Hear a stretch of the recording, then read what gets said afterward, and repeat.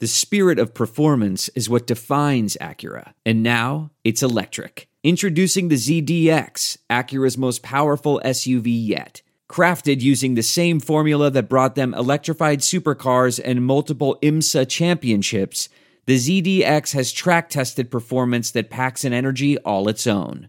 Unlock the energy and order yours at Acura.com.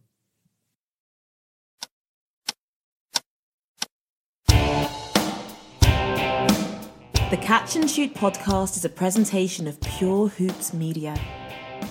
Catch and Shoot goes well with both red and white and is perfect with the workout of your choice. Our co-hosts are on both coasts and they have all of NBA Nation covered. Adam Stanko in the Bay Area and Noah Kozlov in the Big Apple. I was in the Dominican Republic. Okay, I was there for a week. It was beautiful. And I appreciate you, Adam, not revealing my location because really it was very, very relaxing, and I just couldn't handle being a week away and just being mobbed. I just couldn't handle it. So thank you. Yeah, did you get hounded for autographs while you were there? A lot of catch and shoot fans, Noah? Yeah, just to sign the bill on different things, but that's it. That's it. Only autographs I was giving out. But it was a great week away, 85 and sunny. Now I've come back to the New York bureau, and it's like New York wants to be Seattle, and it's raining and 50 degrees, and it's May. Brutal. I don't have that issue in the Bay right now. It's nice, warm, relaxing. So I'm not dealing with any of that, Noah. My apologies, buddy. But it's good to have you back. I missed you. I know our super producer, Bruce Bernstein, was trying to steal your thunder. And let me just say it's good to have your voice back. I appreciate Bruce, but it's good to hear your voice again. He was actually all right. He's terrific. Bruce is the best. But it's good getting you back. It's good. All right, so we've got Mark Jones coming up, the longtime ESPN NBA play-by-play voice. We'll talk to him. But first, time to hit the spread. All right, so the spread this week, that's all we can actually talk about, are the conference finals. So it's the NBA's Final Four. We're also going to talk about John Beilein. Also, make sure you check out the Mike Wise Show on Pure Hoops Media, as part of the Pure Hoops Media team. The Pure Hoops podcast, which comes out on Fridays with Eric Newman and BJ Armstrong, and Buckets, Boards, and Blocks with Monica McKnight. So let's get into the conference finals. The Eastern Conference Finals, the Raptors and the Bucks. I don't think it's going to be too much of a challenge for the Bucks. Do you agree?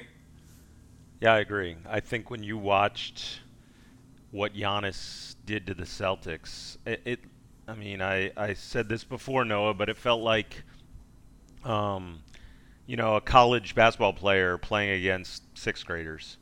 The way that he dominated, it was like that old SportsCenter commercial when like Stuart Scott and the guys were blocking the kid shots and all that. Yeah. That's how I felt like. And granted, it wasn't just that series, but we saw it throughout the season. Giannis had that kind of year. 17 points a game in the paint. It just a dominant force. There's really very few guys in the league that can even start to contain him, even just a little bit. And it's not just Giannis. That team is playing with such great rhythm. And one loss in the playoffs, 60 wins during the regular season, which hasn't happened in the last few years in the East. So they're rolling. I'm with you. If Toronto is to win, what is like the headline? And I don't mean in terms of their actual win, like the reason behind it. What would you say the reason that if Toronto wins this series? Right. The reason is going to be that Kyle Lowry or Pascal Siakam are averaging 22 to 25 a game, because I don't see it's. I got asked about this morning as we recorded this on Tuesday on Toronto radio this morning about can they do what the Sixers did in 2001 with Iverson? And I said, well, the Raptors are a good defensive team, but they're not as good as that Sixers Sixers team was. And when your best defensive player is also the guy who you actually do need to score 32 a night and play make, whereas that Sixers team, Iverson wasn't doing anything on the defensive side of the ball, and don't even look at steals. He actually wasn't playing defense, and they all knew it. So I think you need so much from Kawhi on both ends to make this work that you absolutely have to have secondary and that third scorer, not just to contribute here and there, but to contribute in a major way. And by the way, Noah, that it's interesting that you bring up that Sixers run in 2001 because the similarities, it's like this deja vu history in a weird way getting a chance to rewrite itself. I tweeted about it, but Vince Carter misses a shot at the buzzer for Toronto. The 6'7" wing superstar. Meanwhile, Kawhi hits his shot at the buzzer to end the series. It's a low-scoring affair. Both are Game 7s on a Sunday in May, and then both teams go on to play the Bucks in the Eastern Conference Finals. Right. And that was the graduation day for the graduation Vince day that when he Vince went to Carter UNC. chose to go to his graduation. And also, by the way, the superstar for the Sixers that day, Allen Iverson, had 21 points. Joel Embiid had 21 points on Sunday. How about that? And then if you ask anyone on that Bucks team, staff, players, they still think they should have beaten the Sixers in the Eastern Conference Finals if and believe it or not, if Scott Williams hadn't been suspended, and they're still pissed off at the officials. But yes. I do think that the Bucks defense. So after Game 1 in the Eastern Conference semis, when they lost to the Celtics, the Bucks they clearly needed something else from Bledsoe, and then they got it. And then their defense has been so good all year, and especially in transition. They give it the fewest fast break points in the league, and their defense has been suffocating also so far in the playoffs. So they move the ball so well on offense. The defense is so good that I could see this being a 5 or 6 game series. But even if it goes 6, it's not going to feel like 6 to me. Yeah, that's interesting. And by the way, the one matchup, you brought up Kyle Lowry, him against Eric Bledsoe. Both guys that can be up and down, both two of the tougher guards in the league, two guys that sort of grind it out. They'll play defense, veteran players. I'm excited to see that matchup between Lowry and Bledsoe. Yeah, and also I'd say that it's odd that we hadn't mentioned Malcolm Brogdon because he's going to be back and he was so much part of their regular season success. I'd say it'd be even that much more significant. But Fred VanVleet has just been completely absent from the playoffs, so it's almost like great regular season. Right. It's almost like a wash. Let's go over to the West, where I'm not surprised that the Blazers beat the Nuggets. I'll pat myself on the back going 2 for 2 on Sirius Radio on Sunday morning, and actually saying that the Blazers would beat the Nuggets in Game 7 because of how tough they are, that even if they get punched and punched hard first, they will never stop fighting because that's who the Blazers are. And that's exactly how they won. And I love the Dame CJ Lillard dynamic and Damian Lillard, who understands that it can't always be him and that he's okay with, and that's the true sign of a superstar, I think, okay with somebody else taking over a game like CJ McCollum did, but they're not going to beat the Warriors. Yeah, I mean, I agree with all that, and I think it's important to mention what you just brought up about the Blazers, especially in the context of people in Portland and probably NBA fans in general have been talking for the last few years about, well, they got to get rid of one of them. And so obviously McCollum probably seems like the likely man out. You can't play with both of these guys. It just doesn't work. It doesn't work. And it's not even deferring. I don't even want to call it deferring. It's that they understand when the other one is hot, that's who they have to focus on, making sure that they stay fed. And I think that's so critical. And watching, we saw Dame get his big moment, obviously, against the Thunder. And then you turn around now, and in Game 6, McCollum with a monster game, just dominating. When Dame started, I want to say 1 of 12 or something, and it ended up being McCollum's pull-up at the elbow when he sort of pushed off a little bit. I mean, and again, Dame sort of backed off and let CJ have his moment. I think the way those two have played is just awesome. And then obviously they've gotten help from others, and Cantor is going to be critical, but this matchup is really tough for them. The Warriors got all they could sort of handle through 6 from the Rockets, and the Blazers are not the Rockets. This is Warriors to lose right here. I agree, but I do think this is going to be a hard fought. And there's always a blowout. There's always a blowout in the series at one point, a game or two. But I think it's actually going to be a hard fought 6-game series. I think the Blazers end up winning one of these first 2 games in Golden State. Really? Without Really? KD around. Yeah. And CJ McCollum talked about, he does a great podcast, the Pull Up Pod, with my buddy Jordan Schultz. And CJ, he gets really deep into like what makes Klay Thompson such a good defender and how different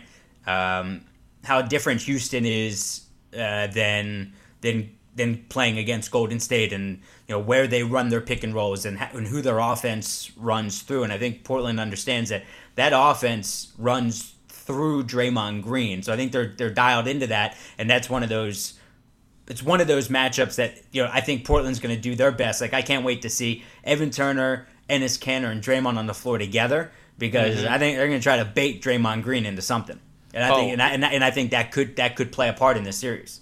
And the fact that and look, sticking with the superstars though, that Lillard being from Oakland and being an underappreciated star when he was coming up in high school, and locally people understood, but nationally he was not getting recognition. Ends up at Weber State, of course, and there's been this chip on his shoulder. But the chance now to play in a Western Conference Finals and playing games in your hometown, the season before the Warriors leave for San Francisco, you couldn't have scripted it any better. So I'm excited about how this whole thing is going to play out.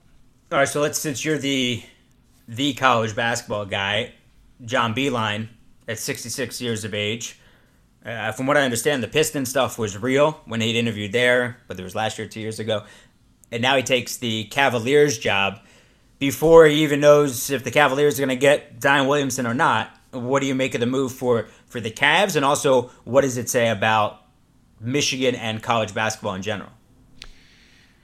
Well, it's an interesting thing. I know that John Beilein is one of the great basketball purists at any level, and really the best for the last decade. I would say the best X's and O's guy in the college game, and I don't even think it was close. The stuff that his teams were running, whether it be at West Virginia or even certainly at Michigan, and to see what he's done with those two programs and the level that he raised both of them to get the guys to buy in defensively and then offensively, just to play with such tremendous skill and togetherness and chemistry, and to reach a point where over the last 2 seasons Michigan's won 30 games. I mean, this was a team, his first season at Michigan, he won 10 games. So just from a basketball standpoint, I'm excited to see what he does. And I think I know it was a question about money. His son is my brother is actually friends with his son, and the son was pushing Beilein to make the jump. And I think the reason that he wanted to do it, I mean, this is a lifer, Noah. I mean, this is a guy that coached at Lemoyne. He coached at Canisius, Richmond. I mean, he's so respected among his peers for the journey and always helping out. I know other coaches and young players.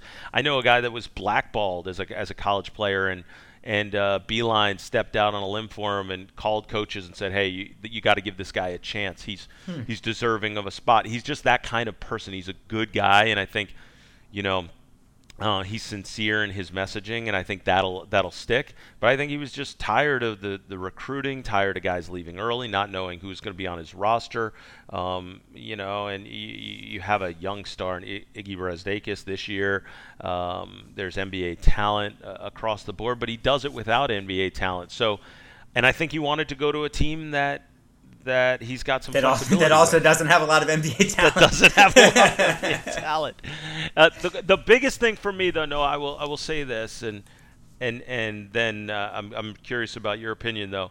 The biggest thing for me is how long of a leash is he going to get in Cleveland? What are the expectations? And of course, the lottery, which we're recording this before the lottery it even takes place. We don't know what's going to happen with this draft, but I'm curious as to how long that ownership gives him and says, "Hey, we're behind you 100% to let you build this thing," because there is no doubt in my mind that he will find success. He will figure it out, but obviously this is a Cleveland roster that is just atrocious, really, as far as I'm concerned. And so I think that's the question for me, is how long they're going to give him and let him sort of ride this thing out.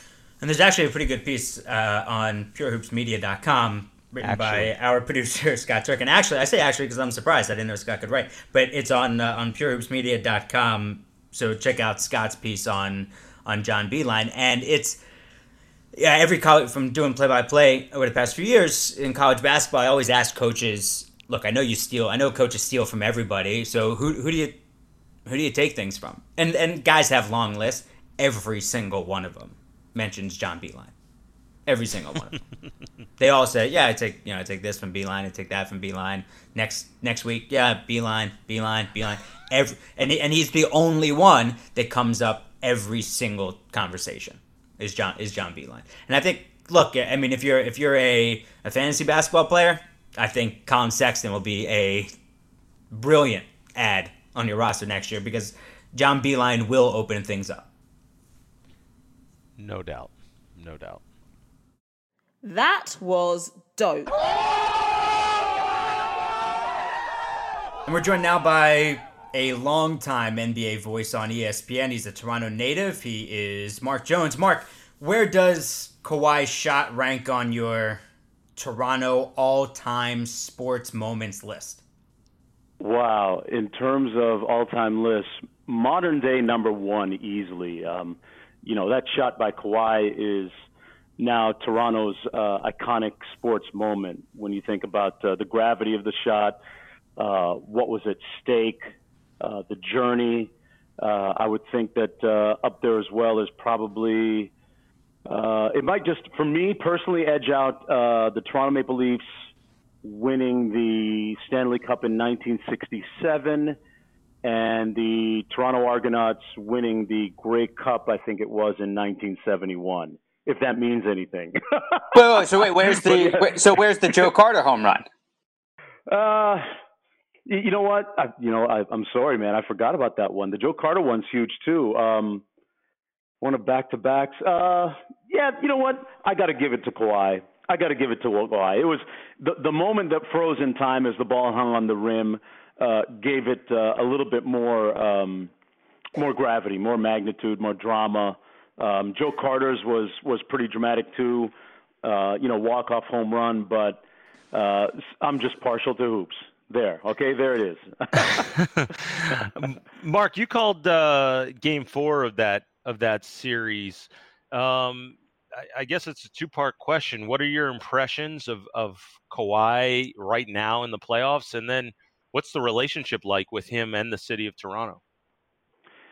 You know what? It's interesting that he makes that shot, right, in that game 7, against the backdrop of being maybe the best one-year rental in the history of the NBA, right? Like, imagine if Toronto goes on to win the Eastern Conference Finals, makes it to the NBA Finals, and who knows what happens there. But all this is happening against the prospect of Kawhi Leonard being a Los Angeles Clipper next year, or who seem to be the front runners, or any other team out in the Western Conference.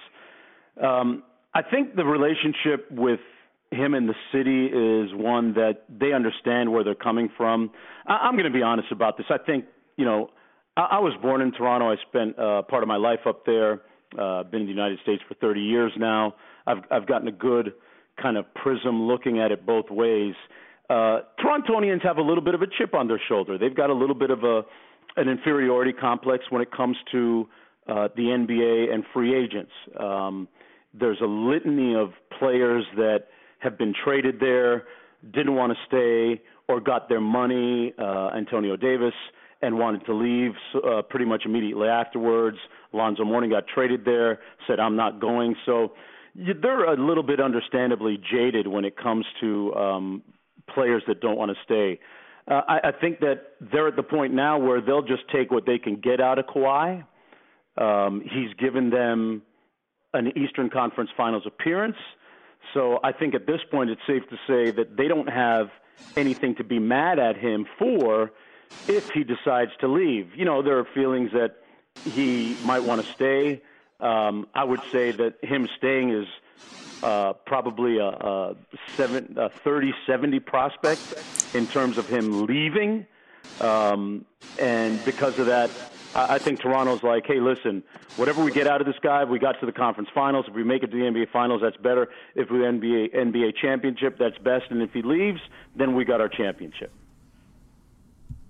Well, 30% chance, that's better than the Knicks have of winning the lottery. So I guess that's pretty good. As we record this, though, on Tuesday morning, by the time it comes out, then we'll know what happens in the draft lottery.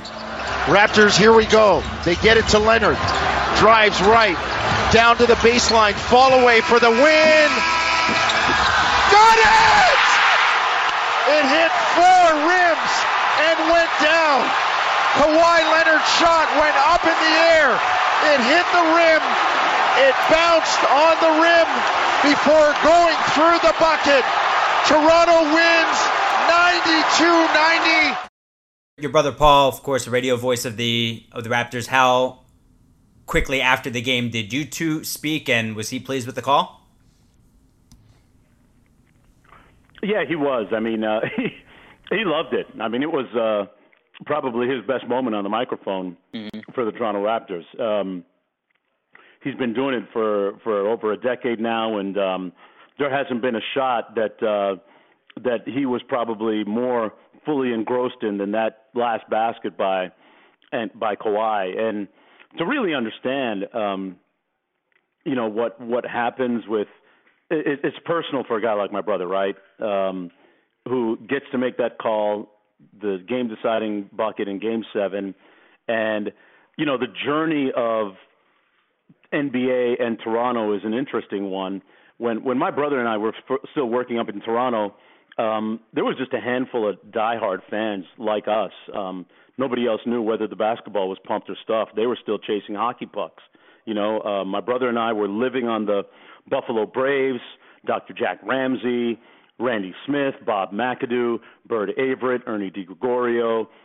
We would drive down to Buffalo or get rides down to Buffalo and watch the Braves. The Braves actually played a package of regular season games at Toronto's Maple Leaf Gardens back at the time, which is where the Leafs played. So to understand that that's part of my brother's basketball journey and lineage makes that shot even bigger when you think that the Raptors didn't even have a team.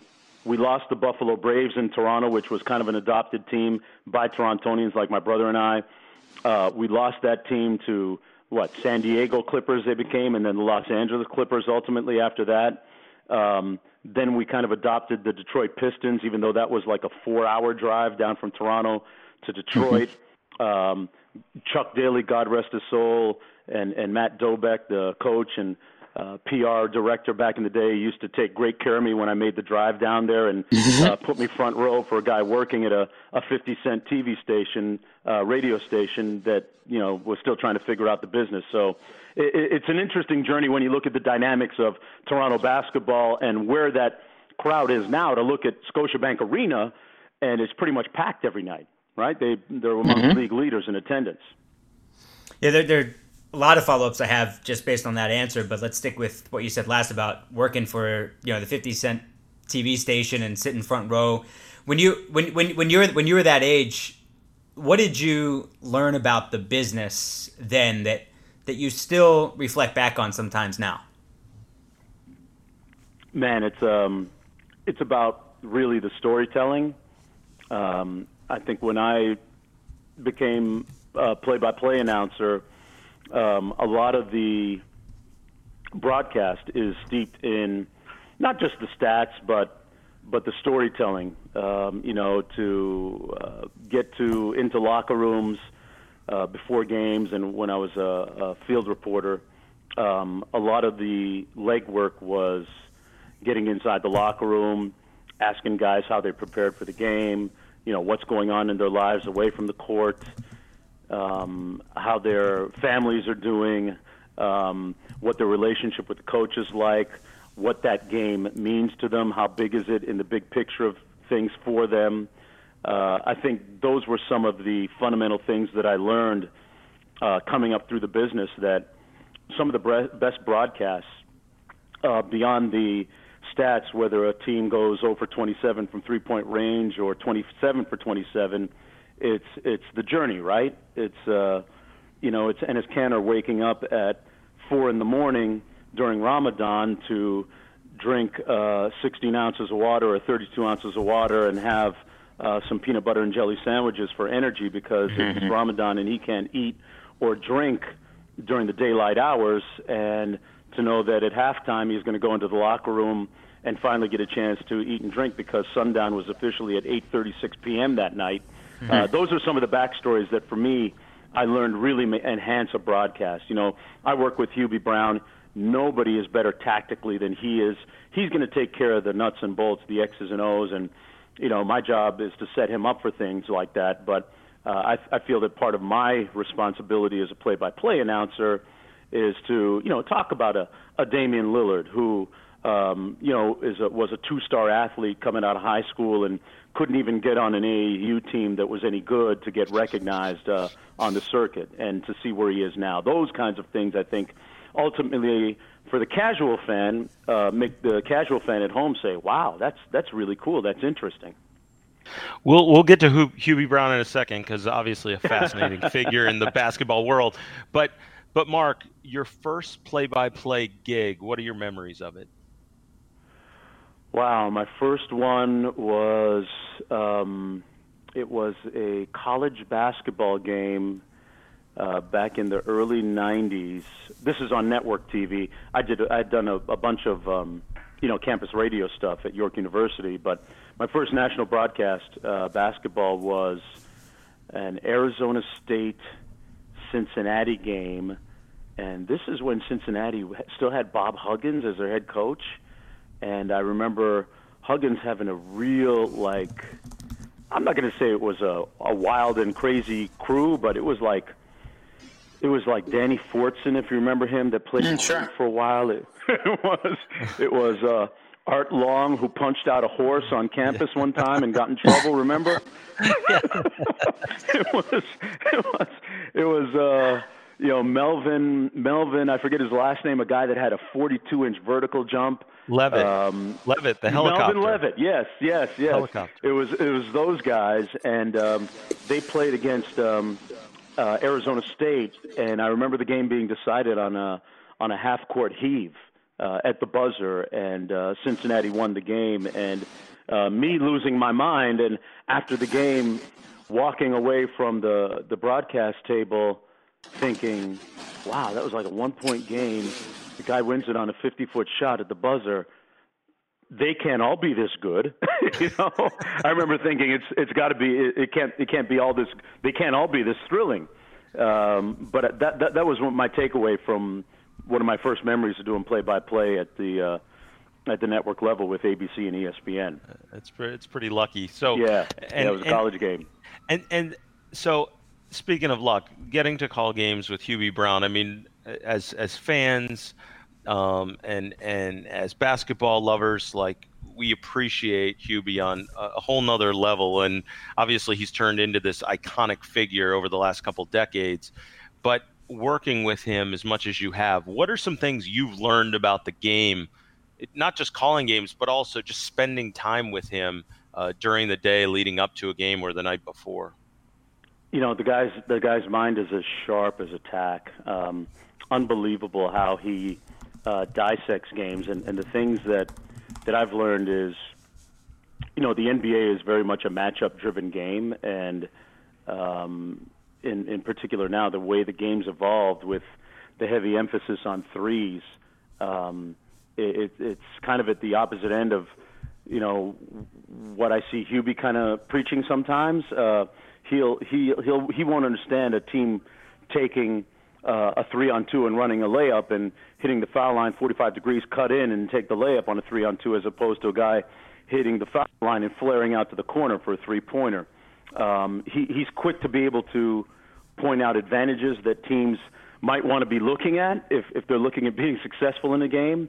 I think another thing I've learned is he's really partial to running stuff to get something, as opposed to being more of a kind of a random continuity type of coach. But what he sees is so next level, guys, in terms of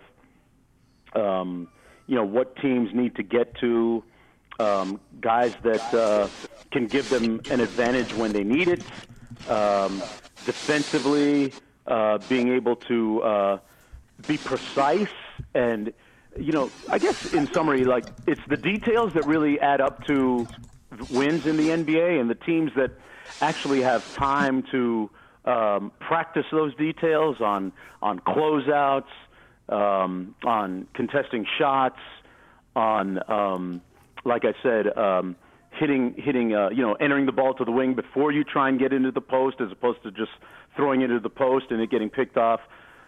Those little things actually matter. I think that's probably the bottom line on what I've learned in all the years that I've worked with the great Hall of Famer Hubie Brown.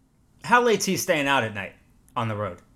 Be honest. Hey, nobody works the lounge better than he does. Honestly, you get him with a glass of Cabernet Sauvignon or Merlot, and to hear him recall some of the stories of when he was a first-year assistant coach with Larry Costello, working in the NBA, and dealing with Oscar and dealing with Kareem, and it really is a few generations back that is eye-opening, and his ability to recall is amazing, one thing, and then to recall it with the detail that he does is great. He is the best storyteller in the NBA that I'll ever be around.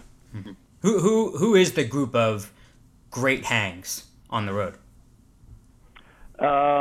Man, Doug Collins is in my top 5. Hubie's in my top 5. You need a great wingman to have a great meal and talk basketball. That's PJ Carlesimo. Okay. PJ's in the top 5. And then Charles Barkley has to be in my top 5 because everybody he's like the Pied Piper. He's going to pick up a group of people as we walk or as we dine or as we have cocktails. The group of 5 will turn into a group of 50 by the night, and everybody will have Charles's phone number, and everybody will be his best friend. He'll be the 4th guy, and then you know what? I got to put my who else do I have to put on my all hangout team? You don't have to get 5. Okay. I was going to try and give you a starting 5, but I'll throw myself in there too because my stamina is pretty good. When you develop chemistry, Mark, with analysts, and you've worked with so many over the years, are those hangs even more important than the time that you do spend together on the air? Yeah, it is. Because you get a certain comfort level when you're sitting down at your production meeting, or sitting down at lunchtime, or sitting down at dinner after the game, and you get a feel for the things that your partner enjoys talking about within the game, and it's a nice kind of synergy that works between the two of you. Like I said, I know that if I'm asking Hubie about matchups, he's going to give me some great nuts and bolts, and he knows that he's going to give me time to talk about Jimmy Butler and his story coming up in Houston, and being homeless as a 12-year-old, and faxing in his letter of intent to Marquette from a McDonald's where he was having to work a part-time job. He knows I enjoy telling those types of stories, and I know he enjoys pointing out certain basketball things. When I work with Doris Burke, Doris gives you a mix of strategy. She gives you a mix of background of players, storytelling, in-game strategy, league-wide, like a panoramic view of the league and how whatever we're doing or talking about or game we're documenting, how that fits into the bigger picture of things. Mark Jackson is the guy that will give you X's and O's and also give you a great player perspective during the game. We did a game earlier this year where I saw a 2-guard posting up, or a point guard posting up. I said, man, Mark, I haven't seen a guard post up since you did. And he went on about that. So from him, I get the player perspective. And then Van Gundy's all over the map. Yeah. You don't say. Jeff is a little more random, and you just kind of wait for it. You're a wild card. Yeah, Jeff is a read and react guy, and you never really know. He's as unscripted as any of the analysts that I work with, and that's part of the fun of it too. He gives you great insights along the way. You talk about these guys giving you the ability to tell stories. Well, I'm going to give you the ability to tell a story because when I was doing research for this, I read that you stood within inches of Fidel Castro when you called the Pan Am games. So you've got to tell me about that experience, if you could. 1991, my first year with ABC and ESPN, we're doing the Pan American Games down in Havana, Cuba. And I was actually not doing the basketball. I was doing the boxing. And they moved the championship bouts on gold medal day from Sala Kid Chocolate in Old Havana to the major arena in the capital of Cuba. And during the intermission, when they're coming up to the next bout, we just stood up. Me and Alex Wallow stood up to take a break, and I turned around, and Fidel Castro was right behind me, and it was one of those. It was one of those moments like, hey, am I supposed to be here, or is he supposed to be here? What's going on? Because it's a different place. It was it's a communist country, obviously, and but he was just another fan watching the broadcast, watching the fights, and he's a big boxing fan, or was a big boxing fan, and it was the moment kind of hit me like a ton of bricks. Like, wow, this is the Fidel Castro that people have very strong feelings about in South Florida and around the world, and also on the island where we were in Cuba. And we shared a glance. It was like kind of a nod of the head, and just kind of a one for humanity, and it lasted all of 10, 15 seconds, and then it was like back to the fights for me. It was, okay, what's this next bout, And I remember going back to my room that night and lying down thinking, wow, I have friends in my neighborhood here in Miami who are Cuban American, who've never been to Cuba, who will never obviously see Fidel Castro and talk about him a lot, and I just thought that was pretty unique experience. When you've shared that story then with your friends who are Cuban Americans in Miami, what has been their reaction over the years?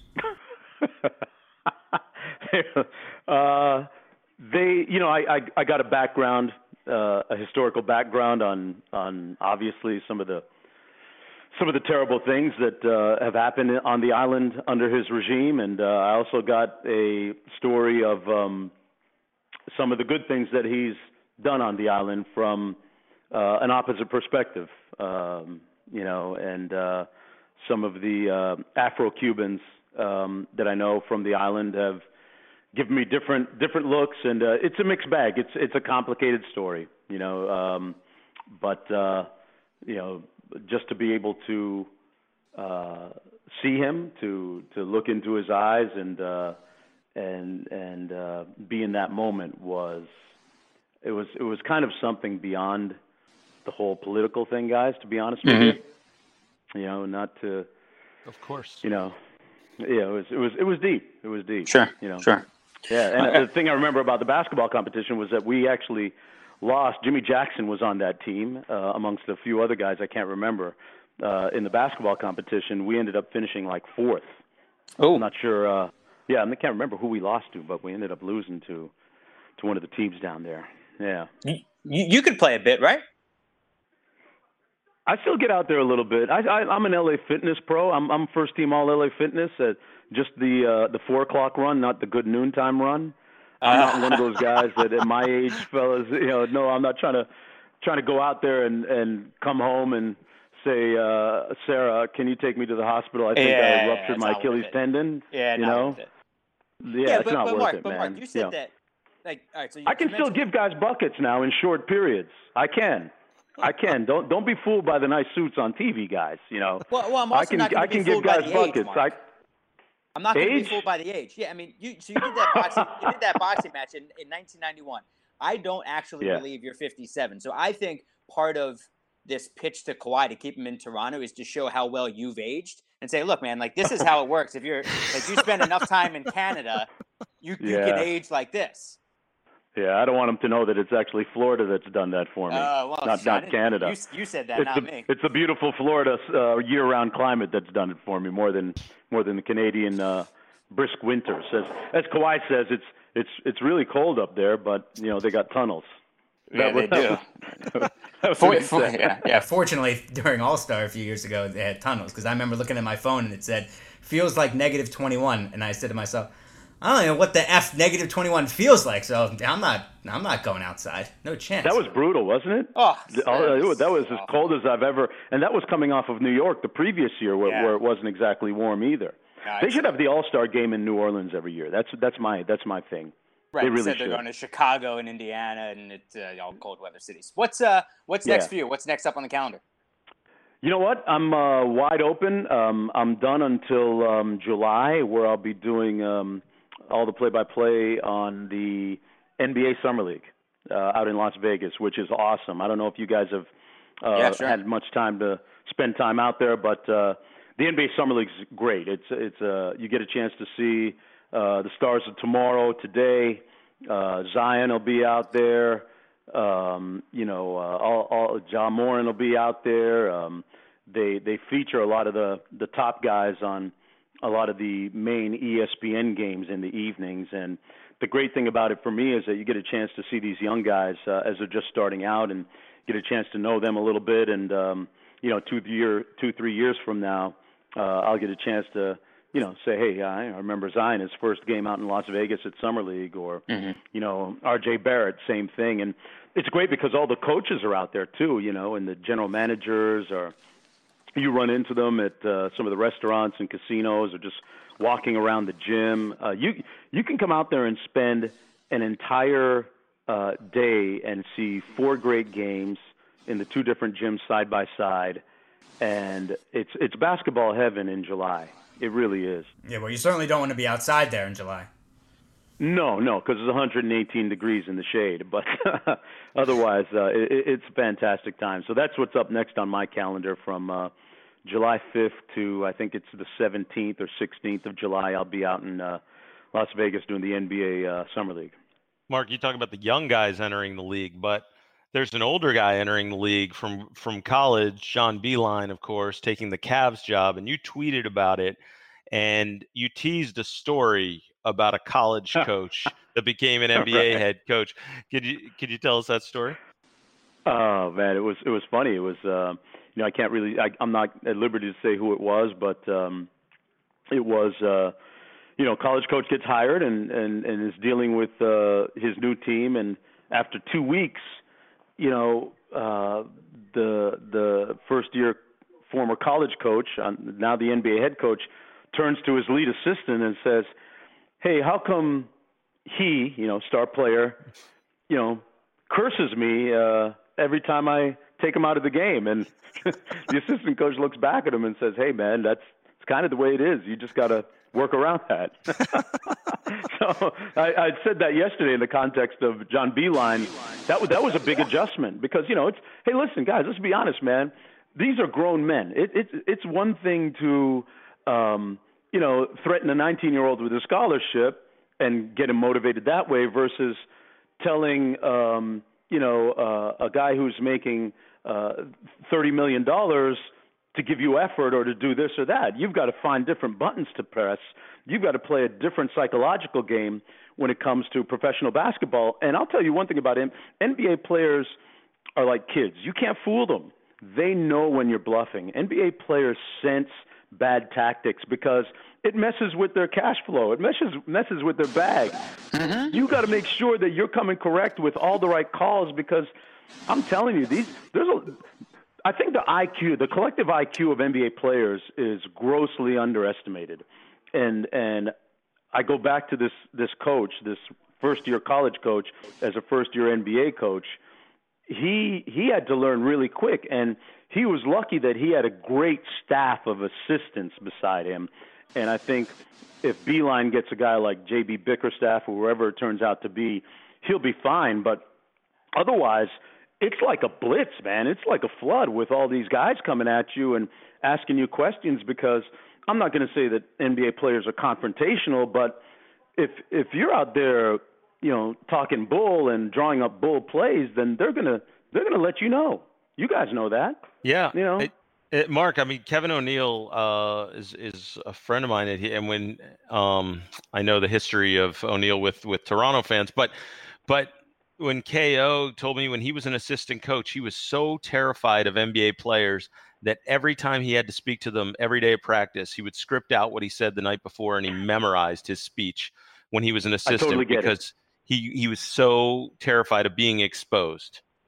They know their stuff, man. They've seen every, floppy weak, motion weak, strong play, this, that. They know what works.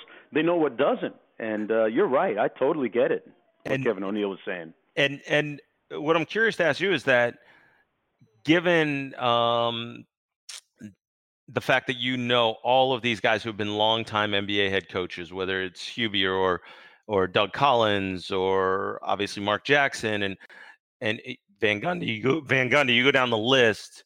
What do guys who have been longtime NBA head coaches think of college guys when they come up to the league? I think it's a mixed bag. I think there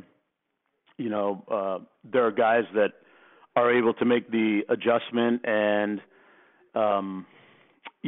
ultimately earn their credibility. I think there's a natural skepticism when they first come in to the NBA and take over. I think if you remember, people wondered about Brad Stevens when he first came in, and they're like, "Oh, how's he going to deal with Rondo, who was still on the Celtics roster at the time?" And guys, they're like they figure it out after a while, but I think the adjustment they make is with the personalities, and I think that when I hear my coaching colleagues who have been longtime NBA coaches speak of college guys coming in, there's a train of thought that says, hey, they'll figure it out, or they might be able to figure it out, and after a while they either sink or swim. And the thing that they do have to recognize is that they've got to be authentic. They can't be somebody other than themselves. I think that's the one common denominator I hear them talking about. I've seen scenarios where it works out. Like you'd have to say with Brad Stevens, it's worked out okay right now, even though Coach Stevens would tell you he didn't do a good job this year in college guys coaching superstars, like college coaches becoming NBA coaches, coaching superstars like Kyrie and Stevens is different than John Beeline coaching Cleveland's team next year. Let's be honest. Mm-hmm. Right. That's a different deal. It's just guys, And then I remember, listen, I was here in Miami the year that John Calipari was fired by the Nets. Okay, and he was a quote-unquote college guy who I think you could honestly say did not make a great adjustment to the pros, because I know guys on that team that despised playing for him and hated his methodology. And I remember the day they played the Miami Heat here in Miami, they lost the game. The ownership pulled him off the team bus, put him in a town car, fired him right there on the spot, and that was it. That was it, because I think Cal at the time was very dictatorial in his approach with players, and you can't be that way in this league unless you're Greg Popovich and your head coach, general manager, and president. All right, I did want to get to the last question, but you just mentioned Pop. What do you make of the way Pop handles sideline interviews? I'm not crazy about it. I'll be honest with you. Me neither. I don't think it's right. It's his not so silent form of protest against the intrusion of sideline reporters. I think it's a failure on his part in terms of morphing into what we have as a game right now and being partners, because we don't necessarily enjoy everything that we have to do too. But if we're doing it for access and for the fans and take the fans inside the game, then at least I think we can, and he should at least give us or get us to a perfunctory level of comments. I think they're. Hey, listen, when you listen to Coach Malone or Terry Stotts, or you listen to Eric Brown. Spoelstra, Brett Brown. Oh my gosh, yeah, like these guys give you great insights. So it doesn't have to be confrontational. So I disagree with him. It's his right to do it that way, but I disagree respectfully. All right, so we always close out, since it's called the Catch and Shoot podcast, with the question of who would you want taking the shot in a catch and shoot situation, Game 7, season on the line. So I'm going to give you that option, or since you're a broadcaster, Game 7, who are you calling the game with? In case you don't want to alienate anybody on the broadcast question, you can go with the actual catch and shoot. I'll go with the Game 7 shot on the line, and I'll take Steph Curry. I'll take Steph Curry with the game on the line. Yeah. All right. And not a bad one to choose.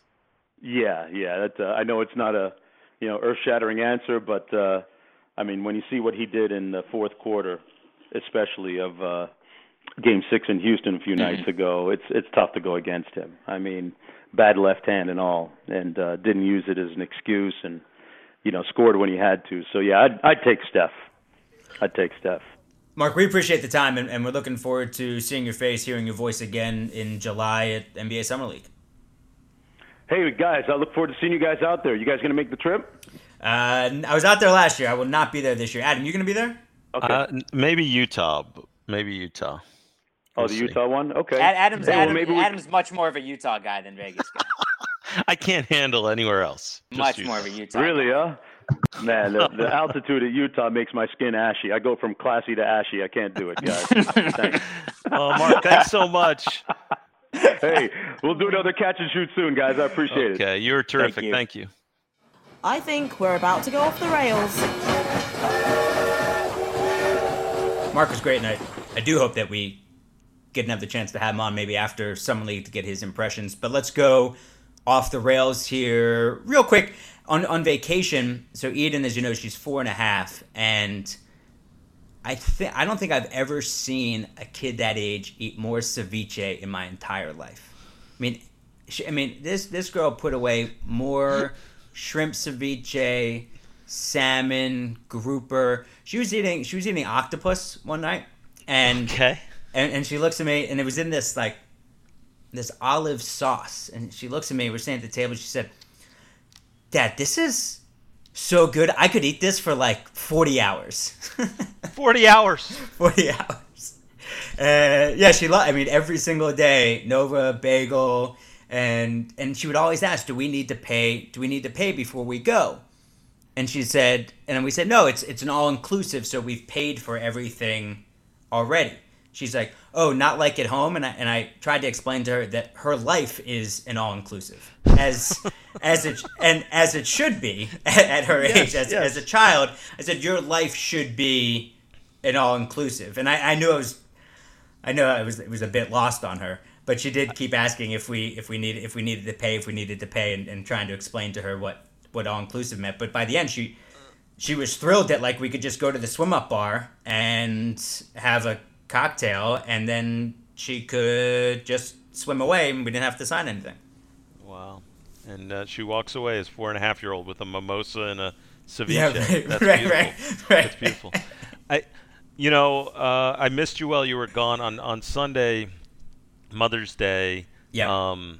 So over the holidays, we bought my daughter, who's a big soccer player, Avery. She's 15. Tickets.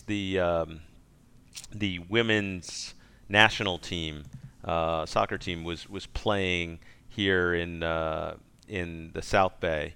They had a game at Santa Clara. So we had tickets to this game, and Avery was really looking forward to it. It ended up being the whole family ended up getting tickets, like extended family, all this. We were going. And I was very happy for her that we were going to do this as a nice family trip on Mother's Day, all this.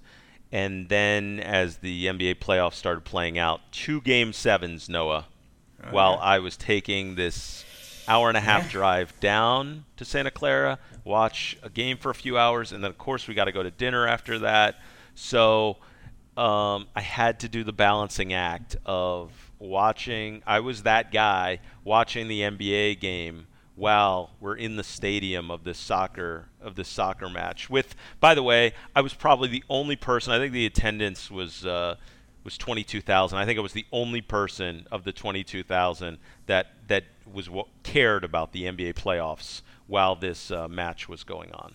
Well, then you didn't have any issues with buffering when you're watching on your phone. You're the only one watching.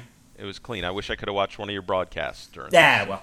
Oh, but also, speaking of our time together, I do hope everybody checks out my other podcast, The Follow-Up, with you, Adam Stanko. Last week was an open, revealing, honest, genuine conversation. So if anyone's listening to this podcast, wants to hear more about Adam especially, go download The Follow-Up. All right, you want to do the unnecessary thank yous?